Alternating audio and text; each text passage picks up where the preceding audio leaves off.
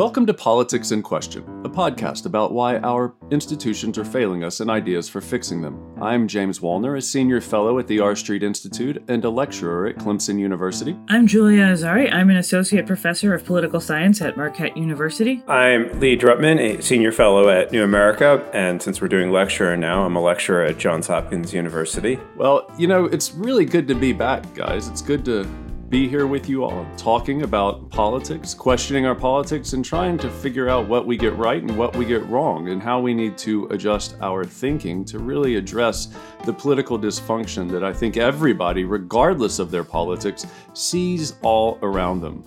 And so in today's episode, this week's episode, we're going to try to understand better how the rules of the game, how we conduct our elections, fuels that political dysfunction in Washington, D.C. And to help us do that, we have a very special guest joining us, Katherine Gehl.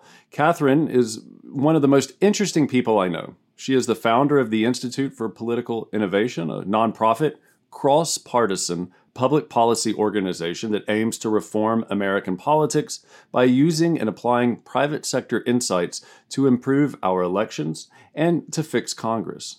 She is the author of The Politics Industry, How Political Innovation Can Break Partisan Gridlock and Save Our Democracy. And she's the leading proponent of something called politics industry theory that we're going to talk about today. Katherine has extensive experience in both the private and the public sectors. She's deeply committed to the cause of political reform. And I think most importantly, she likes to think. And she makes me think. And we've had lots of conversations where I've thought deeply, both during and afterwards, about the things that she was saying, and she's really caused me to go back and question my priors. And so, Katherine, you're exactly the kind of person that we need to have on and want to have and thrilled to have on this podcast. So welcome. Tell us a bit about yourself, your work. Tell us who you are and what you're thinking. Well, James, first of all, thanks to you and Julia and Lee for having me on. Usually, I get to listen to you guys on this podcast and the others where you are experts. And so it's really quite a privilege to join you today. Let's see, what can I tell you about myself? So yes, I spent my career mostly in business with a few stints in the public sector, both at the city of Chicago and then in a federal organization on the board. And so I've seen both sides. And here's where I come from. At a certain point, as a business leader, I was deeply concerned as a citizen about where our politics was going. And I went through what I now call my 5 stages of political grief, which I'll take you through very quickly. So first, I said, I better get involved in, the traditional way. I will work to elect a great candidate.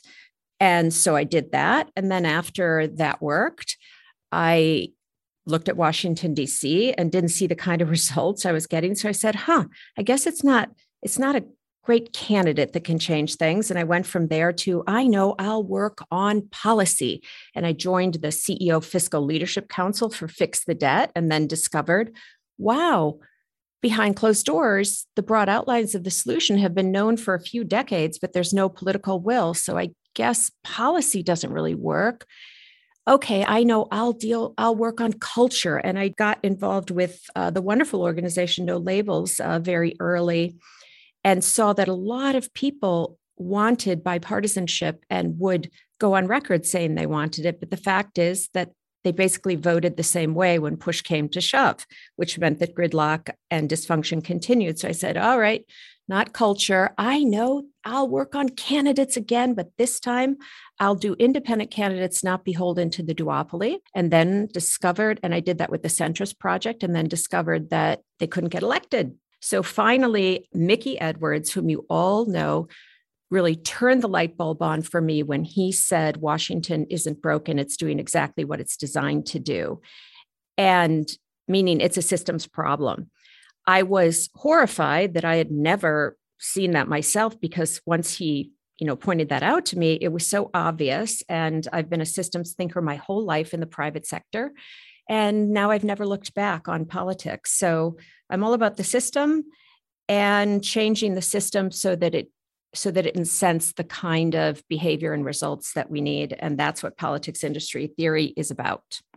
I find that really interesting, because oftentimes at least the first challenge, the first hurdle that we have to overcome and understanding politics is actually to recognize it for what it is. And it's something as simple as what Mickey Edwards told you, this kind of insight that Washington's actually working exactly how it's designed to work, or how the system leads it to work. It's one of those major moments that we often will just skip right over. We don't slow down our thinking enough. We don't go back to these kind of basics to say, what does the system look like? What do the institutions and the incentives look like? And so let's go there. Let's start with your indictment of the rules of the game.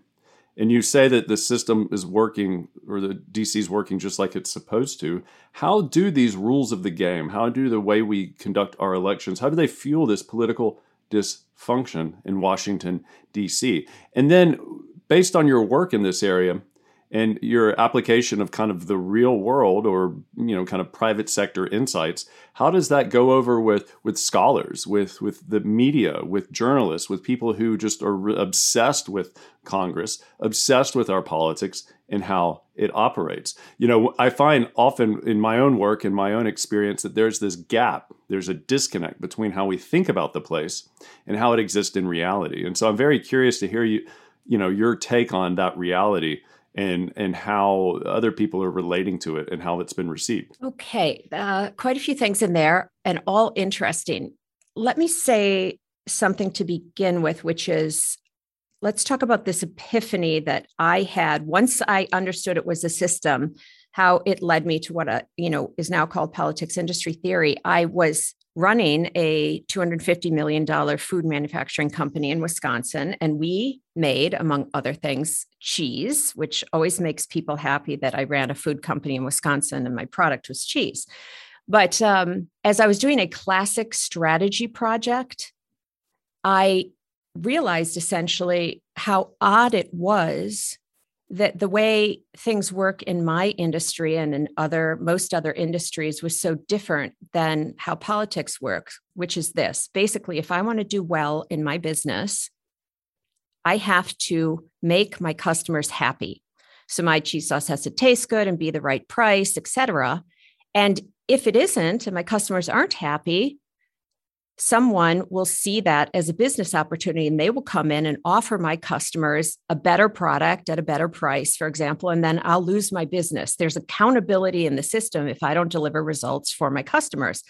So as I was doing that strategy project, and I was already deeply, in these 5 stages of grief here, I realized how odd it is that in our industry of politics, those in the business of politics are doing incredibly well, more power, more money, longer campaigns. It's just, we all know that politics is bigger and wealthier than ever. And yet their customers, that is to say, the citizens, are actually not happy at all. So Congress, as you guys all know, has usually around a 20% approval rate, meaning 80% of those customers want something else.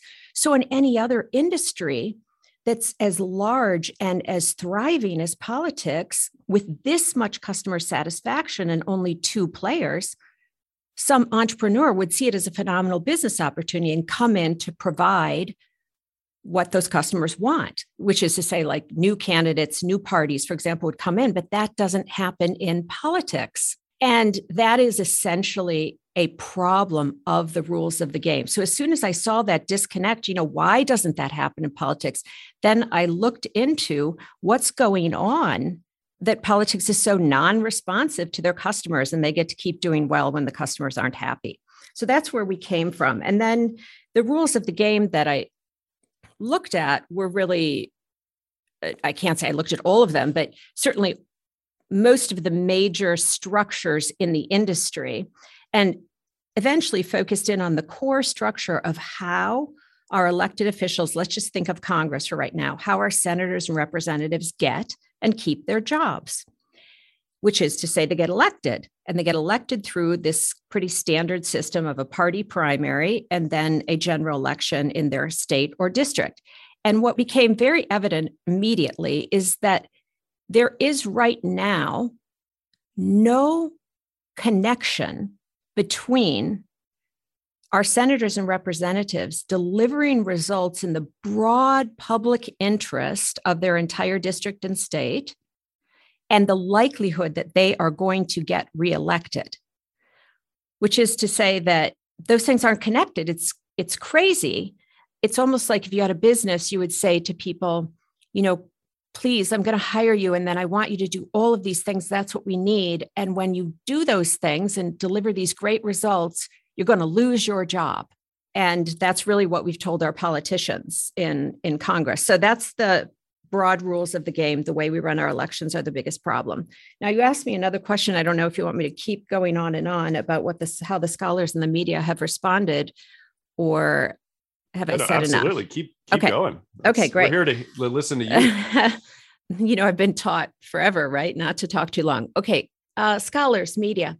Well, I would say, how are you guys responding to it? Because you are those scholars, these experts in the system. So I'll be interested to hear what you say. Well played. Very well played. It's really interesting. I made a decision early on to go first with this theory, but most importantly, with the solution, because I didn't want to just have a theory and say, isn't it interesting to look at the dysfunction this new way? I mean, we don't need more interpretations of the dysfunction, really, because we have a lot of great work on why it's dysfunctional, with politics industry theory just being a new take. But I wanted to take the solution, which is Final Five voting, which we'll talk about soon. And I only went to business people at first. And there, the reception was really outstanding, as in, wow, that is the most logical way of looking at it that they had ever thought of, which is how it occurred for me as a business person. Not that it's the only way to look at it, certainly not.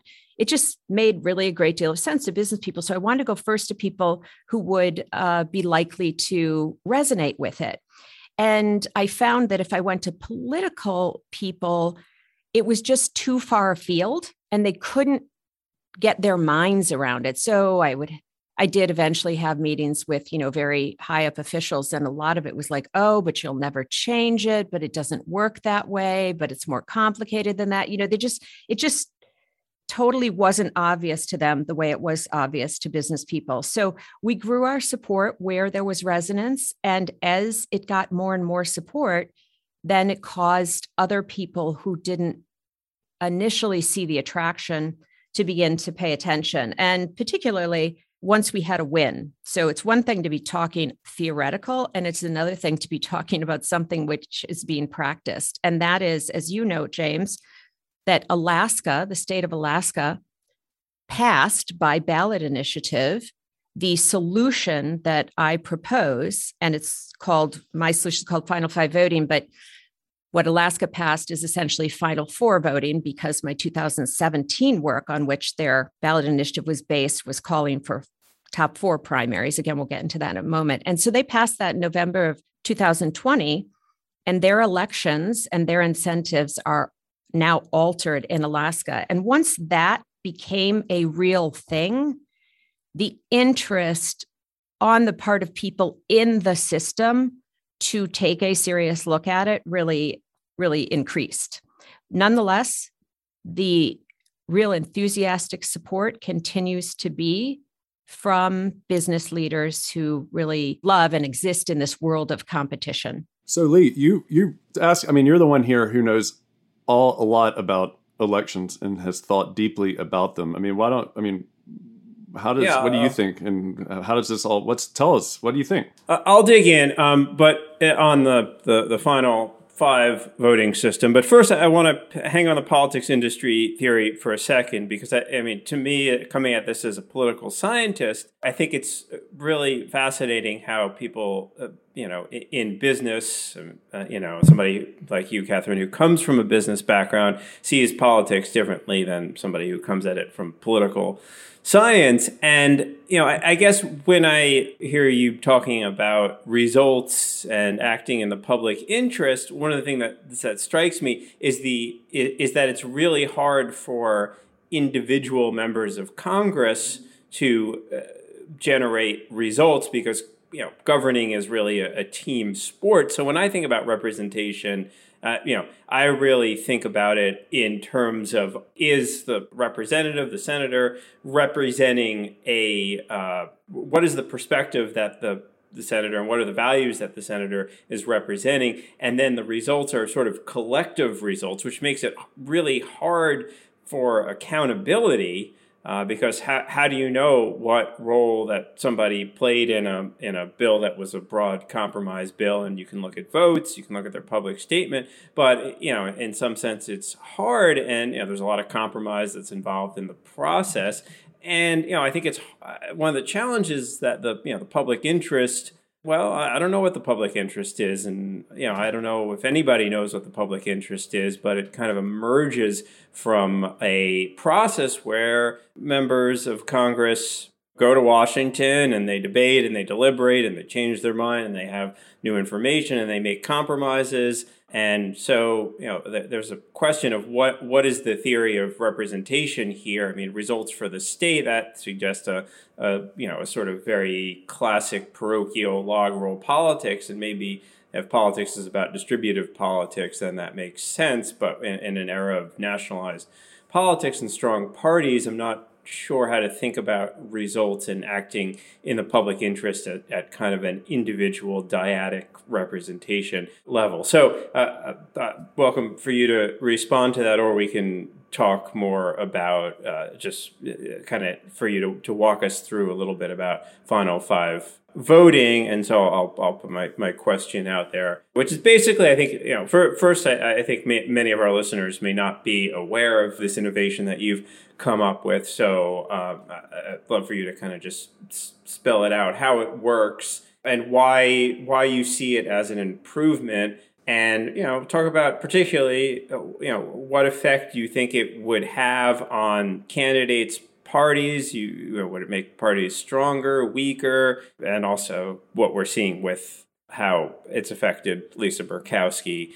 She eyes a re-election in 2022 in Alaska. So I know I've put a lot out there. That's what we do on this podcast, so you can choose what you want to respond to. Okay, that feels like a test of my memory if I can remember all these questions, but they're all good ones, of course. So yes, let me talk about the first set. So I agree with you that what I've talked about doesn't apply exactly to individual politicians, and it isn't meant to. So when I talk about results, what I'm looking at is, does the way we elect the individuals send them to Congress in a way that the body itself, the group, is in a good position to deal powerfully with the complex trade-offs of the complex issues that we have to solve.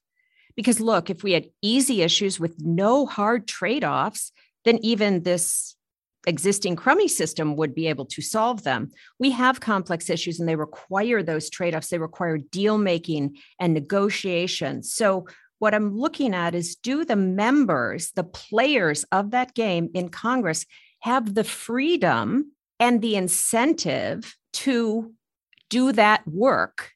And if they do that tough work and they deal with these complex trade-offs, resulting in legislation that begins to move us forward on some of the most sort of divisive and challenging issues that we have right now, then can they get reelected, by doing that? So I don't expect that the system is going to hold an individual accountable, as in, did that individual contribute to how much to X or Y deal?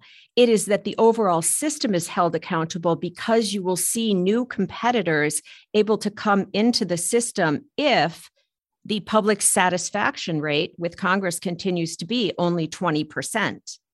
So it's the competition overall that holds them accountable. As to what is the public interest, we should have a totally different discussion on that. I do actually present in my first work in 2017 a set of criteria that describe what it means, the public interest, but let's not get off on that right now.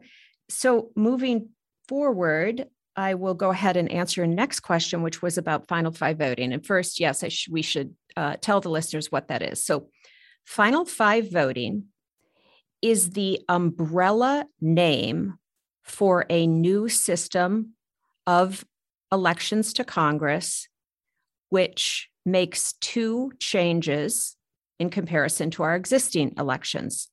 First, we get rid of party primaries. No Democrat primary, Republican primary, advancing, just one D and one R to the general election. We get rid of that. And instead, we have one primary, essentially a first round election on the same day as the primaries, take place now. And it's a single ballot primary. Everybody running is on the same ballot. And when the voters come in, they don't have to be registered with the party. Everybody gets to vote. And everybody sees all the candidates, regardless of how they identify: Democrat, Republican, Green, Independent, Libertarian.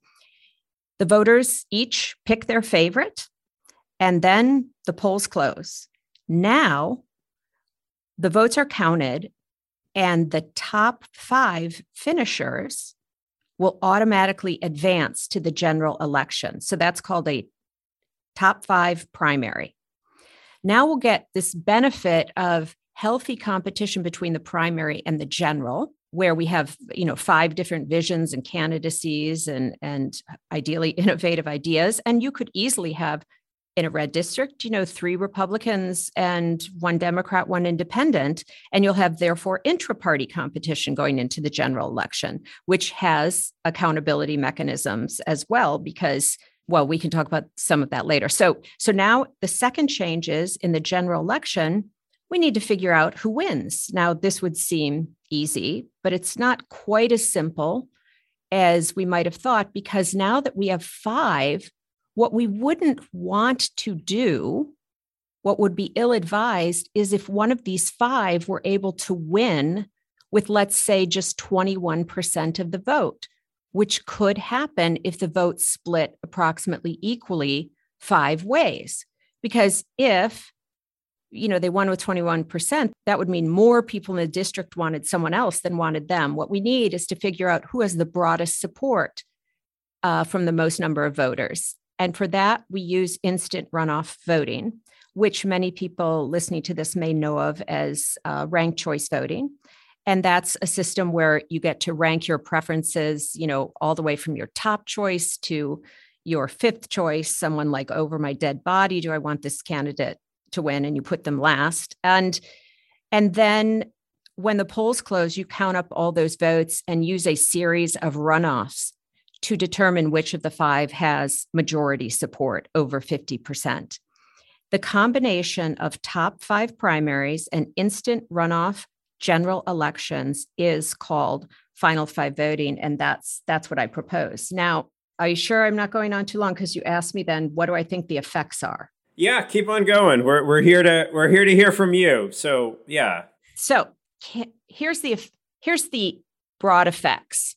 Final Five voting is not designed to necessarily change who wins. It's designed to change what the winners have the freedom to do and are incented to do, and on whose behalf they're doing it. So this is what is different in Congress for someone elected through Final Five voting. Right now, let's say you're, a representative in Congress and you are considering a vote on a bipartisan infrastructure bill, perhaps. And you say, you should really ask yourself, is this a good idea? Is this what the majority of my constituents want? Is this the best deal we can get, et cetera? But you really can't afford to ask yourself those questions in the existing system. You really have to ask, will I make it back through my next party primary if I vote yes on this bill?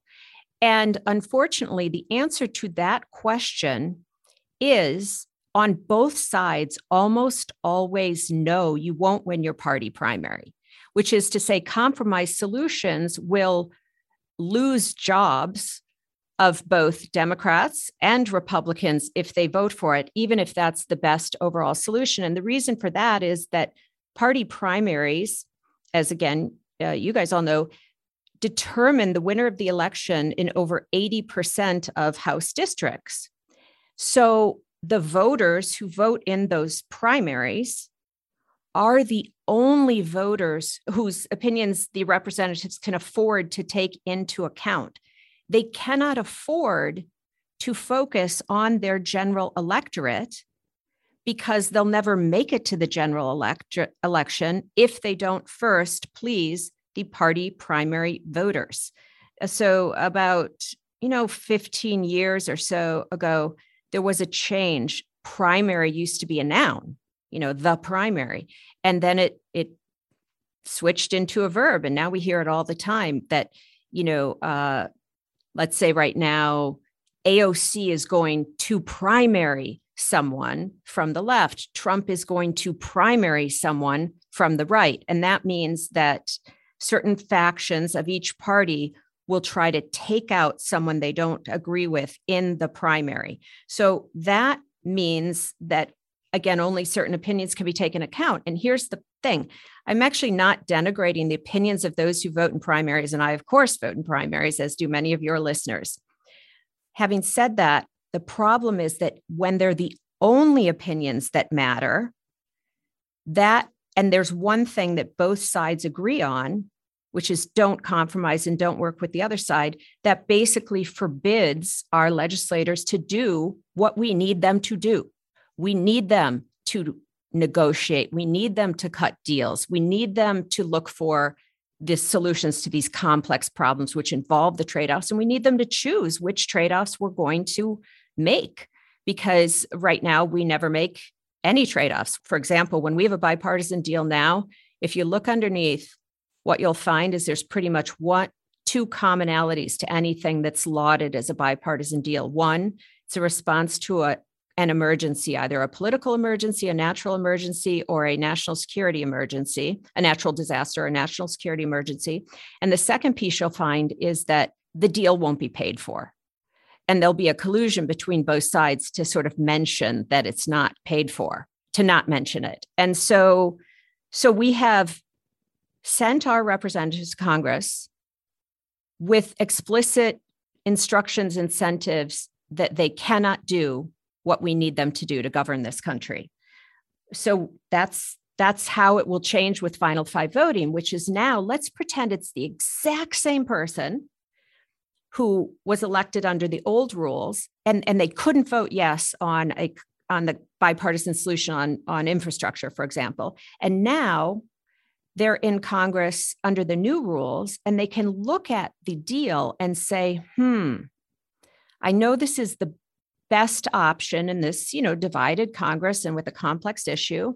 And under the old system, I never would have made it through my party primary. I'd be definitely out of a job if I voted yes for this. But under the new Final Five voting system, I know I'll be in the top 5 out of that primary. I'm the incumbent. I have huge name recognition. People like me. I'll definitely be in the top 5, even if someone in my party mounts a challenge to me. And then when I get to the general election, I will be able to appeal to the broad general electorate, which, by the way, even in a gerrymandered district, includes people from the other party, et cetera. And with a combination of first, second, and maybe even third choice votes, I have a chance to craft a win. So I'm gonna do the right thing here. I'm going to vote yes on what is the best deal that we can make. And that is the freedom to use their talent and passion that they have for this country that led them to serve, that will put our legislators in a position to actually powerfully legislate. And that's the difference. Now, I will say a couple other things quickly. I believe in strong parties. I'm a huge proponent of strong parties. I think our parties are too weak, and I'm happy to talk more about that and how I see Final Five voting as actually increasing the power of parties in a very beneficial way for them and for their customers. And then the last thing I'll say is about Murkowski. So Senator Murkowski is a senator from Alaska. She's up for re-election in 2024. And as we noted a moment ago, Alaska changed their rules to have Final Four voting. So it's a top 4 primary and instant runoff general election. And they changed those in 20. So Senator Murkowski has known ever since November of 20, what her incentives were. The incentives change immediately because what your incentives are is your next election, even if you were elected under the old rules. So she knew that she was going to have a chance to make her case to the general electorate right from the start. And she has taken advantage of that freedom from what I call the tyranny of the party primary to chart a more independent path. And by the way, you don't have to agree with what she's done, the choices she's made, to see that she has had a freedom to make choices that she would not have if her only path to reelection were a Republican primary in Alaska, where she would highly likely lose with the path that she has chosen. So she's taken advantage of it. And now what we'll see in Alaska is there will be, in November, she'll make it through the top four primary.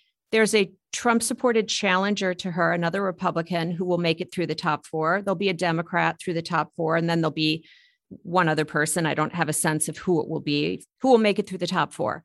Then in the general election, they will have that instant runoff voting, and we'll see who wins. Now, let me say, a lot of reformers are focused on an erroneous idea.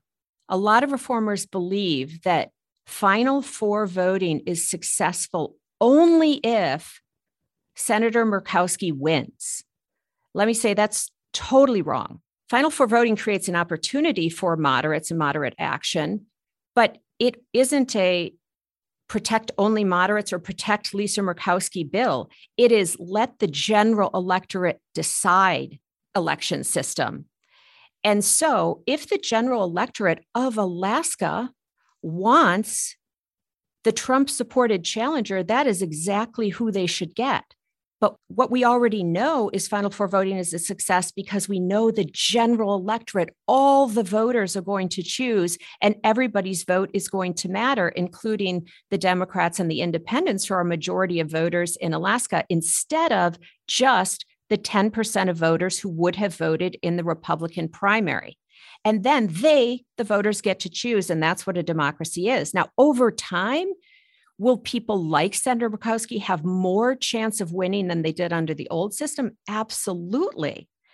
But you can't say that now this system automatically means the middle person wins, because that would be a Trojan horse for some sort of policy or partisan opinion, whereas what Final Five voting and Final Four voting creates is simply a very competitive general election where you find the majority winner and you get those benefits of competition. Okay, so I'm very sympathetic to a couple things that you're saying. One thing I really want to point out is that your idea gets at the idea that people who are going to represent us in Congress or wherever should have a majority support. I think that's an important idea that sometimes gets lost in some of these other institutional arguments. I definitely share your concern about the strength of political parties, and I want to ask more about that. And I also will note, just for the sake of our listenership, that I really started this podcast being very skeptical of reform proposals, and I'm starting to move into this sort of sure, why not space, where it's like, oh, why not try some things? It's very hard to defend the status quo. I'm curious about, I guess, two things. And so let me pose two questions and you can pick up what you want. One is how this system will strengthen parties and kind of what you define party strength as and how we should think about that. And the second one is maybe a little bit more abstract, but it really has to do with the information environment that would inform what you're talking about, where you're really talking about, your argument reminds me of this piece that came out in the journal PS in 2004. It's a political scientist and a physicist, and they write about changing the voting systems. You can vote no for a candidate, and, it's this whole proposal, but the logic is very similar. They argue that the sort of market logic of, if you want people to buy your peanut butter and not your competitor's peanut butter, you don't say that their peanut butter makes people go bald or whatever. You say that your peanut butter is better. And you hear this argument a lot coming from the private sector, that there should be competition structured in politics such that you're incentivized to make your side look good and the other side, unless the other side looks bad. We're really not seeing anything in politics that works that way. what we've seen is competition makes that worse, right? Competition makes politicians really engage in that kind of negative thinking. And when we talk about, well, what makes people happy in politics, that's where recent research kind of suggests that those feedback loops are broken. It suggests that even when people like the policies, it doesn't reap rewards for politicians. And we see this, like we've seen this with the Affordable Care Act, where most people like some of the provisions, but then they didn't like the bill because of the way it was politicized. And you also kind of saw this, I think, in some ways even more puzzlingly with the Biden administration, that people overwhelmingly wanted to get out of Afghanistan, but then they weren't happy about the actual reality of, as you said before, there's always pain and trade-offs in these decisions. But what does seem to make people happy in the field of psychology, has shown us what does kind of make people happy is like feeling good about their team, because their team is better than the other team. That people enjoy that feeling of anger or of superiority. And so we're psychological creatures. And I worry that your really, thought out theory is a world of rational creatures, and we're just maybe not those creatures. And I'm going to tack on one more question, and this is the question I'm asking everyone this week, and it's a very short sentence, which is Joe Manchin, ? I'm thinking a lot about him, about his role in the policymaking process as we talk about legislators who are responsive to something other than a partisan primary electorate. So if you can pull out any sort of cohesive question from my ramblings here, more power to you. But that's sort of what I'm thinking about is, how does this system strengthen parties? How does the system deal with the reality that human psychology doesn't seem to be drawn to good policy? It seems to be drawn to bad arguments, or negative, nasty arguments. And are these kinds of middle-of-the-road senators that we're thinking about, or legislators, always working, consistently in the service of the greater good in the way that you've sort of laid out and used Murkowski as an example of? Okay. You guys all have at least 3-part questions. I love it, though. Okay. So how will this strengthen parties? Okay. First of all, I want to say, why are strong parties good? So strong parties are good when their strength results from customers, from citizens liking what they deliver, from a majority of citizens liking what they deliver. Right now, parties are strong when they can make 10% of voters like what they deliver and make donors like what they deliver, or, as sort of one of your later questions gets at, or when they can make 10% of voters and donors hate the other party a lot. And that is a problem if the best way to be strong today is to make your side, and only 10% of your side, really hate the other side. So that's a recipe for disaster. So with Final Five voting, the way that parties would be strong, which is to say they would win, is by being able to run and support and elect their candidates in a general election with majority support. So that is essentially the best you can ask from a democracy. And that's why we need strong parties to do that. Here's the problem, this sort of conundrum right now, is that parties can only be so strong because they don't choose their own product.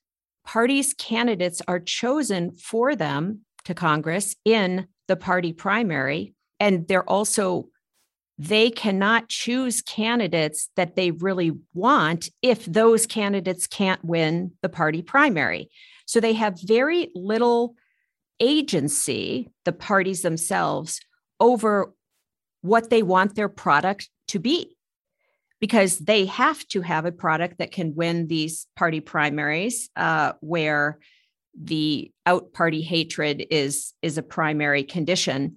And then they have to run them, through the general election. So what happens in this case is that the parties get to choose on their own who they endorse. So if they want to have a smoke-filled room, if they want to have a smoke-free room, if they want to have a convention, if they want to use the best online analytical tools, they can do that to figure out which candidates, support what they believe in and have the best chance of winning. And that is the proper role of a private organization, which political parties are. Now, the reason we never wanted them to be so private before and have a smoke-filled back room is because when there's no way for other competitors to get in there, if you let them have smoke-filled back rooms, you'd essentially be saying, like 2 people in a smoke-filled room could make the decision. But if they don't make decisions that get majority support in the general electorate, now other parties or independents have the same access to make their case to the general electorate ballot. So it's not just one Democrat and one Republican are the only people who can compete anymore.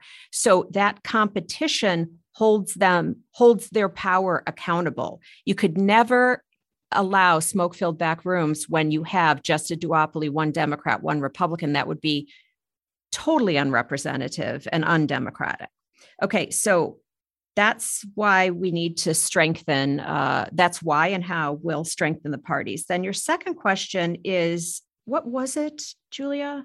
So the second question was kind of about how we think about human beings as what we clearly are kind of psychological creatures, and kind of what constitutes winning for the people, or what constitutes making people happy in politics. Yes. And by the way, I agree with you, Julia, that one of our big problems right now is that people's needs are not being met. I know you've talked compellingly about that. So look, we have to let, in my view, we let the customers, this is just a business way of putting it, decide whether they're happy or not by the actions that they take at the ballot box. And once they have, in the top 5 primary, they can have as many choices as people get signatures to run, and they pick their favorite, and that will tell us what they want there. And then their votes will matter and tell us what they want in the general. So that is the expression in a democracy of their satisfaction or not. And I would say one of the things that I think is powerful about looking at politics through a business lens is we really do in business look very much, we're able to focus very much on only the highest leverage things. We always say strategies about choosing what not to do. And we also live absolutely 100% in the real world. We don't live in any theory, because the real world is people buy our product or they don't buy our product. So I totally agree with you that the way humans make decisions is not as entirely rational beings, and that we have this group affiliation, and that tribal nature of our politics is one of the most powerful forces there is. So none of us, can change those behaviors and tendencies that are sort of part of what it is to be human. What we can do is see whether our system really mitigates those or reinforces those in a negative way. And so our current system is basically the worst kind of system you could have given those human tendencies, which is that in a duopoly, having only 2, the best way to win is to really lean into those tribal tendencies, lean into the power of anger and disdain as the emotions that elicit the strongest engagement. And so that's what we're seeing here. In fact, what we've seen, which always happens in business, is that over time, companies in an industry, figure out better and better ways to compete. They optimize how they compete. So parties used to actually think that they needed to care about the middle and they needed to tack to the middle. And The fact is, in a duopoly that's protected, which is to say where no one else can enter, you can't have any competition outside the two. That's not the best way to compete, is to care about the middle. The best way to compete is to be as far apart from each other as possible, to get the middle to stay home, and to get your partisans to, dislike the other side, because that's the strongest emotion. So as the parties realized that there was no benefit in the way they used to compete more regularly, then we see, the system we have today that really leans into, as I say, these aspects of being human. Our charge as humans over, ever since we've been trying to live collectively, is to figure out how we want to run our economic system and how we want to govern ourselves.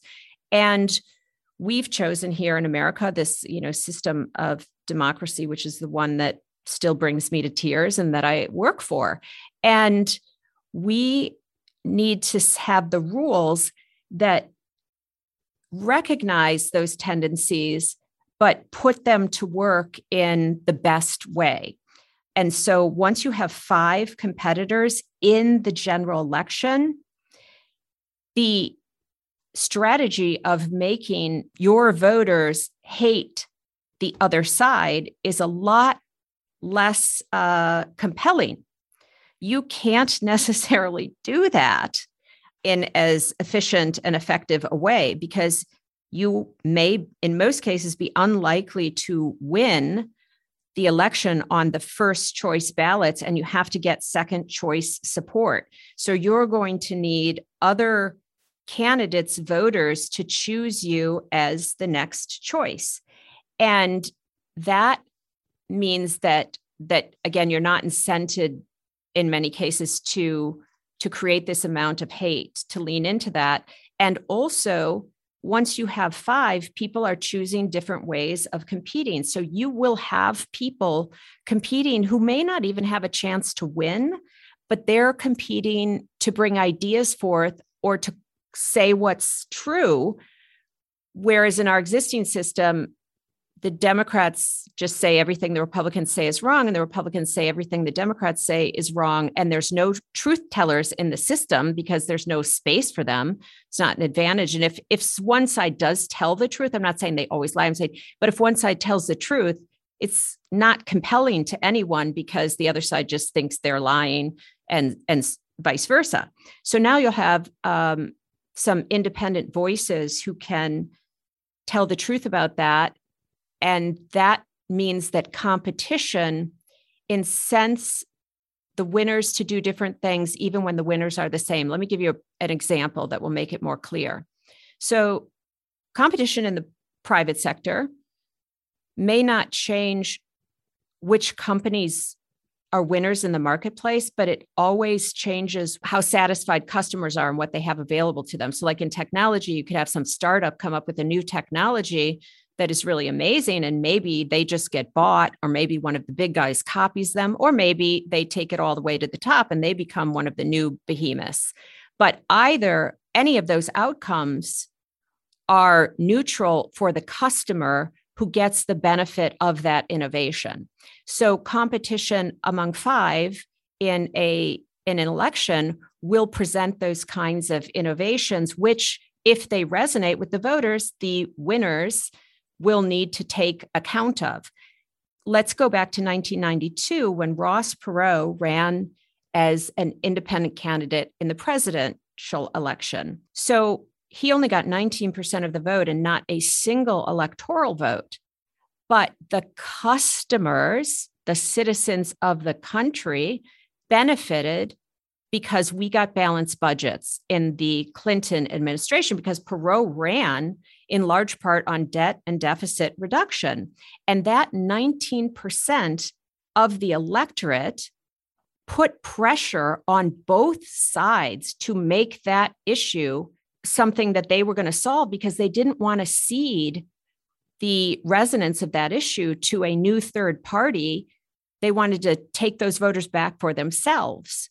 And this, I will note, it's not just me saying this, although that's exactly how the theory works. it is Paul Begala, for example. So Perot passed away about 2 years ago, and Paul Begala, who was one of Clinton's top advisors, wrote an op-ed when Perot died, and he said, it is doubtful that we would have solved that issue without the pressure that Perot's voters brought to it.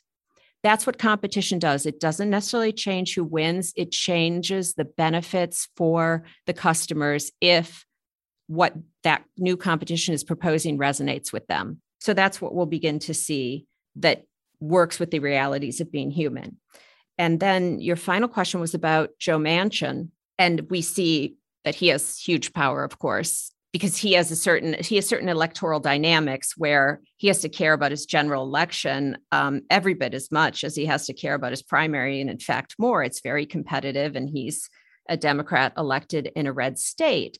Now, those dynamics I like when he has a power to make deals. It is not good for our system when one person holds that power. So what we need are a whole group of people who could form and unform coalitions around certain issues to get them solved. So I think about the Gang of Four, the Gang of Six, the Gang of Eight. We can't have a gang of one. That's really not sustainable or helpful over time. But with Final Five voting, if you had, let's say, 10 states with those incentives, you'd have 20 senators who would still, in most cases, be Democrats and Republicans and believe, wholeheartedly, as they should, in their ideology and policy preferences. But they would have the electoral freedom to form those gangs of six, gangs of eight, gangs of four, to negotiate and make the deals for the bipartisan solution that then could get, ideally, more than 50 plus one vote support. So we need multiple people in this fulcrum of deal makers. It's not a fulcrum of moderates. It's a fulcrum of deal makers. And sometimes people may be quite passionately, far right conservative or passionately far left, if that's what the voters in their state or district wanted. And again, they should be, but they will come into this deal making with the ability to figure out how to have their issues be counted and yet not have them be just veto power issues. So this is really fascinating. And I don't know, just as an aside, as I was taught in school growing up, I went to public school in Georgia, and I was always taught that gangs were bad. Gangs are not a good thing, and you shouldn't join a gang. And now all of a sudden, there's this, kind of tongue in cheek here. We have a lot of people that say, well, we need this gang or this gang. And it seems like gangs are, and I'm not suggesting that you're necessarily saying that, but I do want to kind of draw this issue out. Gangs are an alternative place to make decisions. They're an alternative group of people to make decisions when the normal groups aren't making those decisions, when they're not working, when committees aren't working and the committee members aren't doing this and the full chamber floors aren't doing this. And I think that really draws me to, I'm going to push you just a little bit. I applaud your focus on competition, or what I call conflict or political conflict. I want to applaud the focus on this partisan duopoly and the ways in which it seeks to reduce conflict, because I think in many respects that is at the core of our current political dysfunction, but maybe not necessarily in the way that most people think. And one of the things, and I also want to applaud your focus on actually what happens in reality. And that brings up my question here is, the observed behavior of lawmakers. Are they behaving the way we actually think they are behaving according to this kind of view? Number one, and if they are, is it all the time? I mean, think about, I think about, say, Mitch McConnell. And Mitch McConnell has negotiated lots of deals. He has negotiated lots of compromises, some of which conservatives really don't like. In fact, most of which conservatives really don't like. There was a period in time where Rand Paul, the junior senator from Kentucky, defeated his handpicked successor to Jim Bunning, the senator from Kentucky who retired, Trey Grayson, the Secretary of State. Rand Paul defeated him. He was backed by McConnell. He surprised McConnell. That sent a message to McConnell that maybe he was a little bit out of step with his primary constituency. So he then spent the next, 2 years he basically gave his voting card to Rand Paul. You can go back and look at the voting records, and it'll be like 98-2 on some votes, and it'll be like Rand Paul and Mitch McConnell. And it's very obvious and transparent what's happening. Orrin Hatch did the same thing with Bob Bennett after Bob Bennett was defeated by Mike Lee. He basically gave his voting card to Mike Lee.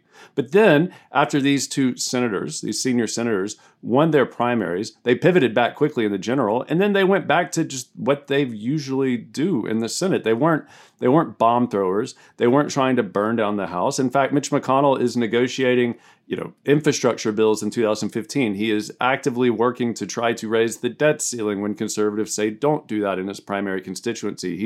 He's publicly saying we have to repeal Obamacare root and branch. Privately, he's saying there's no way we're going to do that. And so I guess my question is this dynamic happening all the time, or is it only in certain instances? And I guess, and then lastly, because everybody's asking lots of questions, I don't want to be left out here. Do the rules of the game always have this effect? Because it seems to me that while our electoral system is a little bit different today than it was, say, 20, 30, 40 years ago, if you really want change, if you want impetus for big ideas to happen, you need pressure from the outliers, pressure from the progressives, the liberals, and the conservatives. This is what leads to a lot of the lawmaking of the 60s and 70s. And it seems to me that and I know you're not advocating for kind of government by moderates, but when you have a primary type system where these groups can really compete with one another, and they can try to take over and present like a kind of clear voice, a principled stand against something, and really start to shift the agenda, isn't that what we actually need in our politics today? More action, and is it that we just don't have that? I mean, is the problem that we're talking about doing things, but we don't actually do them? And if that's the case, how does this final five voting solve that problem? I'm just gonna throw it all out there. That's all I got. Seriously, the sum of these questions is so extraordinary today. Okay, James, so I'm going to take your second question first, because this is really often a misunderstanding that people have about final five voting, which I talked about a little bit before, but I'll reinforce now. Final five voting allows the expression, not just allows, creates a platform of expression of views across many different dimensions. So not just the sort of right-left that we have now, and we talk about the far right or the far left, and then the middle on one dimension of competition, but lots of different dimensions of competition, maybe perhaps going to the kinds of multi-dimensions that Lee had presented in his, are there six parties? If there were six parties, you could be in a different kind of party than we have right now.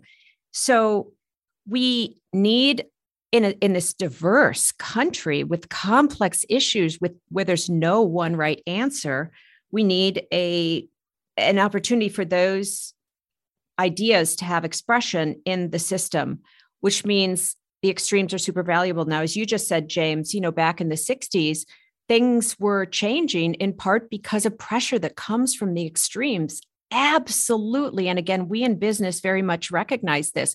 Innovation does not arise in general from the squishy middle or the conventional wisdom or what we've been doing in the past 10 years. Innovation arises from people thinking outside the box, working on different dimensions. And so you have to have that possibility. But what we have right now in our system is we can have outside the box or sort of minority extreme thinking, but they have the potential to take over entirely one of two parties if those are views that become dominant in the 10% of people that vote in the party primaries determining the winners.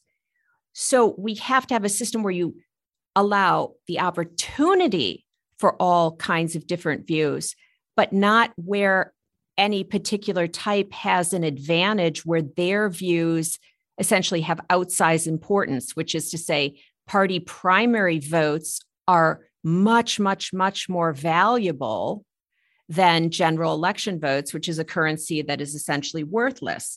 So final five voting gives us the best of both worlds, which is you get this competition of ideas and visions, and innovation, and you elect someone who has majority support. So it's not minority representation, it's majority representation. And then they take into account those ideas that actually, are that they judge to be good and that their colleagues, judge to be good. So they come together, which brings me to the second question. Is this the way real people behave? Like, is this what's really happening, that the party primaries are so dominant?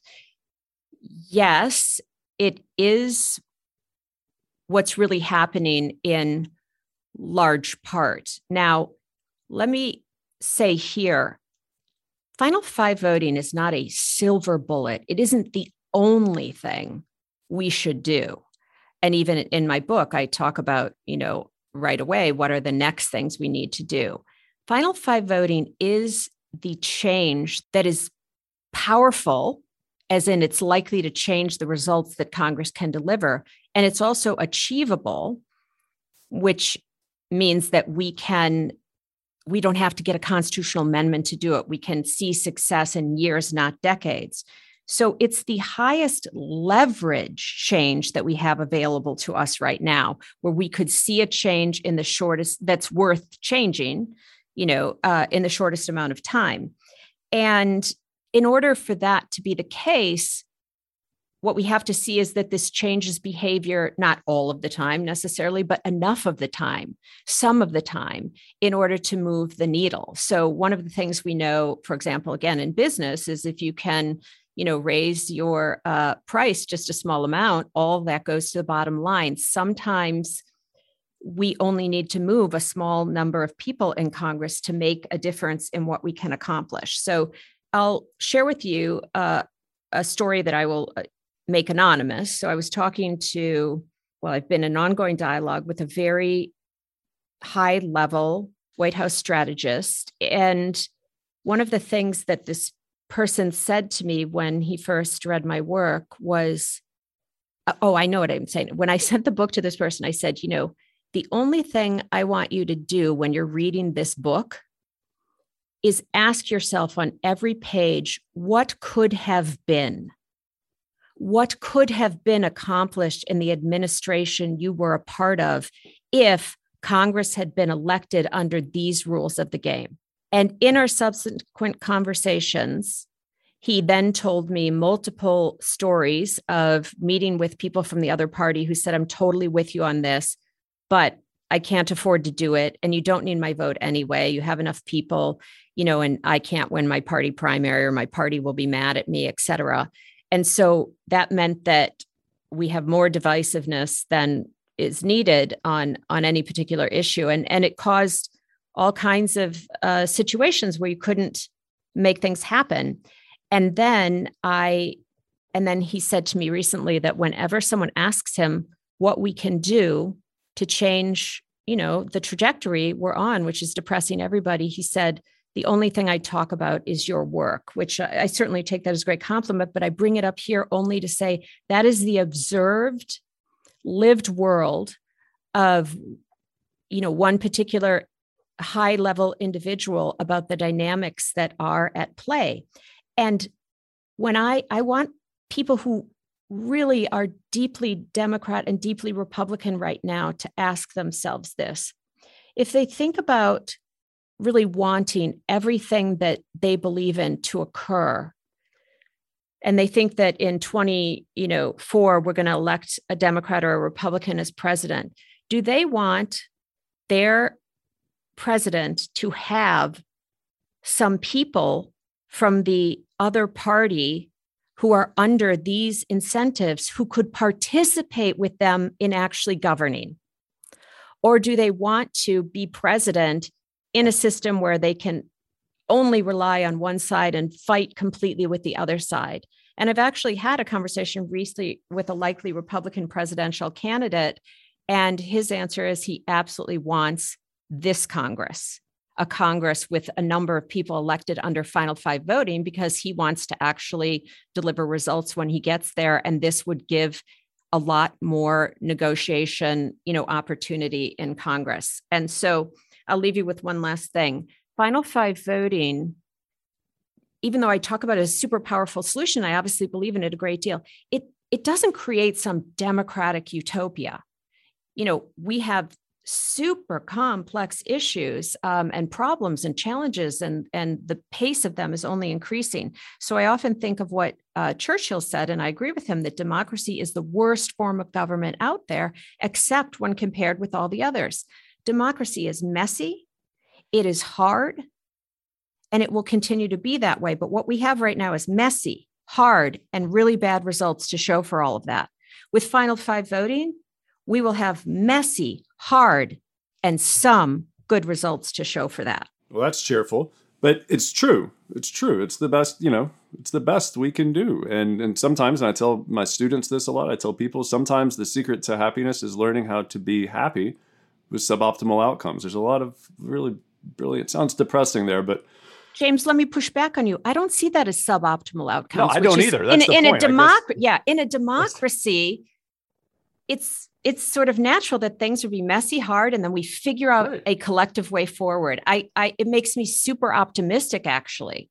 I love it. If somebody's getting everything they want, we're not doing it right, because we usually call that person a ruler in political theory. But I'm going to turn to Lee and Julia here for some kind of lightning round. I know we've been taking up a lot of your time, and then I'm going to let you have the last word here, Catherine. We're running a little long, so I'll ask a quick question and let Julia ask a quick question and let you jump in. And one of the things that I'm hearing throughout this conversation that I think confuses me a little bit is the way in which you're equating citizens as customers and consumers. And, I understand that there's, certain ways in which, the politics is like a market, but, it seems to me a rather thin and limiting definition of citizenship. And, I think of democracy not as something where we just vote in elections, although elections are essential, but something much more expansive, and that citizenship,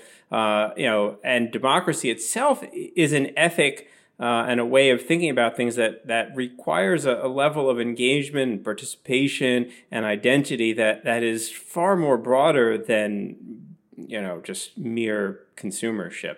I'll turn over to Julia. And maybe I'm misunderstanding. I mean, maybe that's just kind of a shorthand thing, but it does kind of strike me that it's a very thin vision of citizenship. And I just would love for you to expand on that. And I'll turn it over to Julia for a quick question, then give you a quick chance to answer and have some final remarks. Yeah, I fear I don't really have any quick questions, so I'm just going to co-sign Lee's question, and I think this relates directly to the example about the Clinton administration and the, policies around the budget, which is that these policies might have been favored by some experts, they might have even been favored by majorities, but what citizens want is a sort of dynamic thing. It's not necessarily analogous to consumer demand, and we also have to think about how policies affect everyone and how they affect and create losers, which is inevitable, but I think has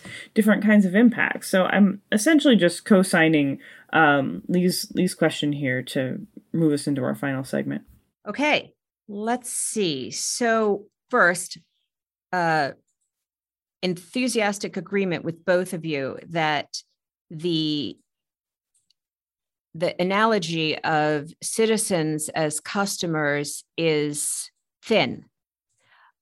It's just super helpful.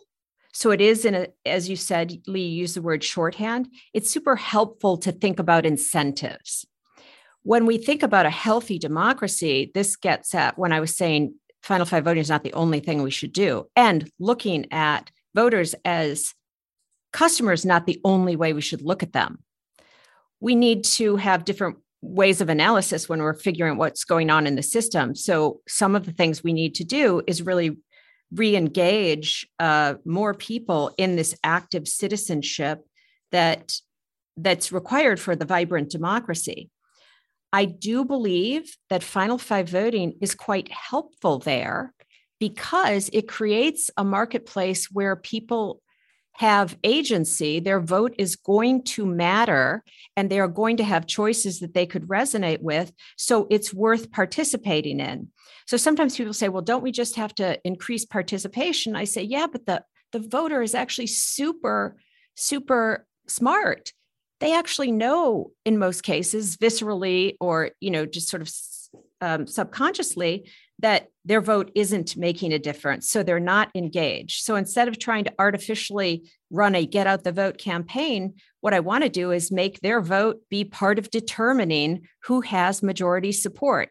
And that making their engagement of time worthwhile is the best way to support, their full expression as citizens. But again, other interventions and programs, should be engaged in order to take advantage of, let's say, a marketplace that is in support of that.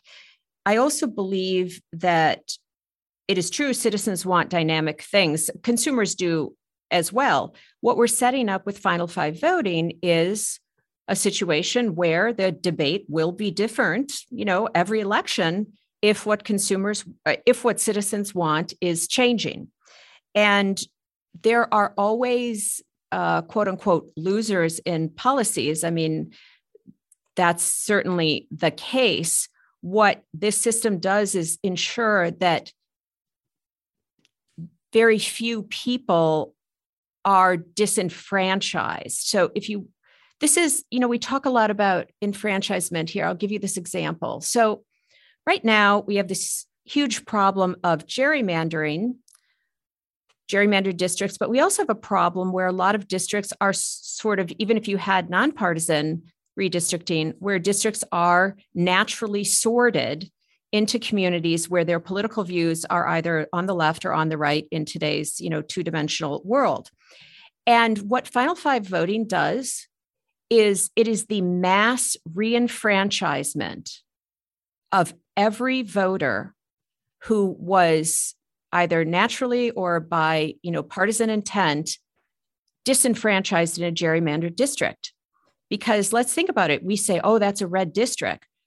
And what that means is the Republican primary decides. But with Final Five voting, that district can be really red, but only the general election decides.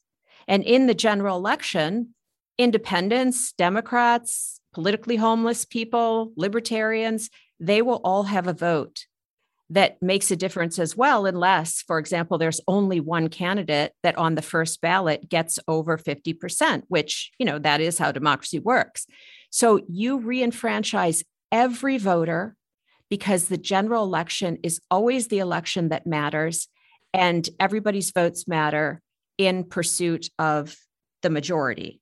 So we go from, we go from only 10% of people's votes mattering to over 50% of people's votes mattering in any district or state in the country who puts this in. That is an incredible expansion of representation and an increase in, healthy competition. So I like to call it free market politics, actually, and it delivers the benefits that healthy, well-regulated free markets deliver: results, innovation, and accountability. And that delivers that in the politics system. So that's why in 2015, I sold my company. I could not unsee what I had seen, and I moved to work on this full time. Let me say that with all the humility of knowing that the piece I'm focusing on is not the only thing that matters. It is, however, the highest leverage, best ROI in the near term. And I will cover that when I, perhaps in my last word. I don't know if we're there. I just want to thank you for joining. I think we're out of time here, but you definitely have the last word after I'm quiet here. But I just want to, thank you, one, for your service, for your commitment to this. I don't know if any of us know what the answer truly is, but I think one of the things that we do know is that a bunch of people trying to figure out the answer, arguing and debating with one another and taking action on behalf of their convictions and their principles is actually the answer. That's the whole point. And our Constitution, our political system creates a space in which we can do that. And that's the beauty of our system. And so maybe you are right. You've given me a lot to think about here. And I will say that Alaska, the state motto, I looked this up. I don't know it off the top of my head, is north to the future. So maybe Final 5 voting or Final 4 voting, north to the future of electoral regulations in this country? I don't know. I'm just throwing it out there.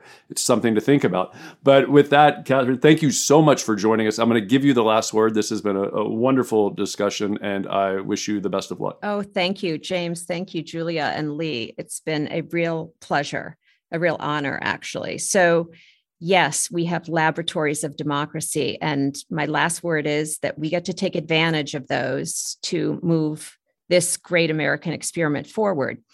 Here's how it works. Because now we've talked all about why should we do Final 5, but the question we really didn't get at is how would we get it done? So that's equally important, because a theory that you can never realize in real life is useless. That's how we look at it in business, for sure. So Article 1 in the Constitution gives every state the power to make the rules of elections for Congress, which means each state can change these rules individually whenever they want. In any state, they could have legislation, and in half the states, they can skip the legislative piece and go straight to the people by using a ballot initiative. That's how Alaska won this Final 4 voting in 2020. So in 2022, I am committed that we will see more ballot initiatives in states here in the lower 48, following Alaska, north to the future. I love that, James.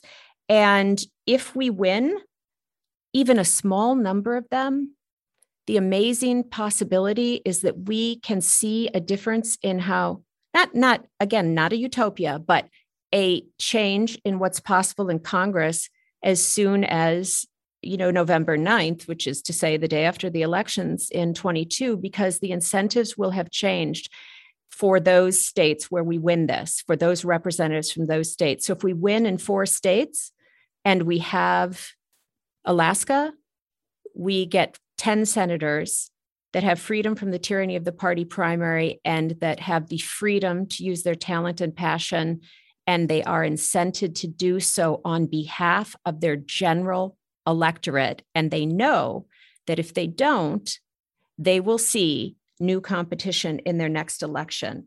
And that's what I hope we'll see. It's totally doable. And if people want to get in touch with me, I do hope they'll look me up at political-innovation.org or Google Katherine Gehl and TED Talk and take a look at that as well. I would just love it, because we need to make these first states, these second states after Alaska, get across the finish line in 22. And thanks so much, you guys. Thanks for being here. And we'll have all of that information in the show notes for our listeners. This has been another episode of Politics in Question. Thank you for listening to Politics in Question. The show is a joint production of New America and the R Street Institute, and our producers are Elena Soros, Shannon Lynch, and Jason Stewart. Theme music was composed by yours truly.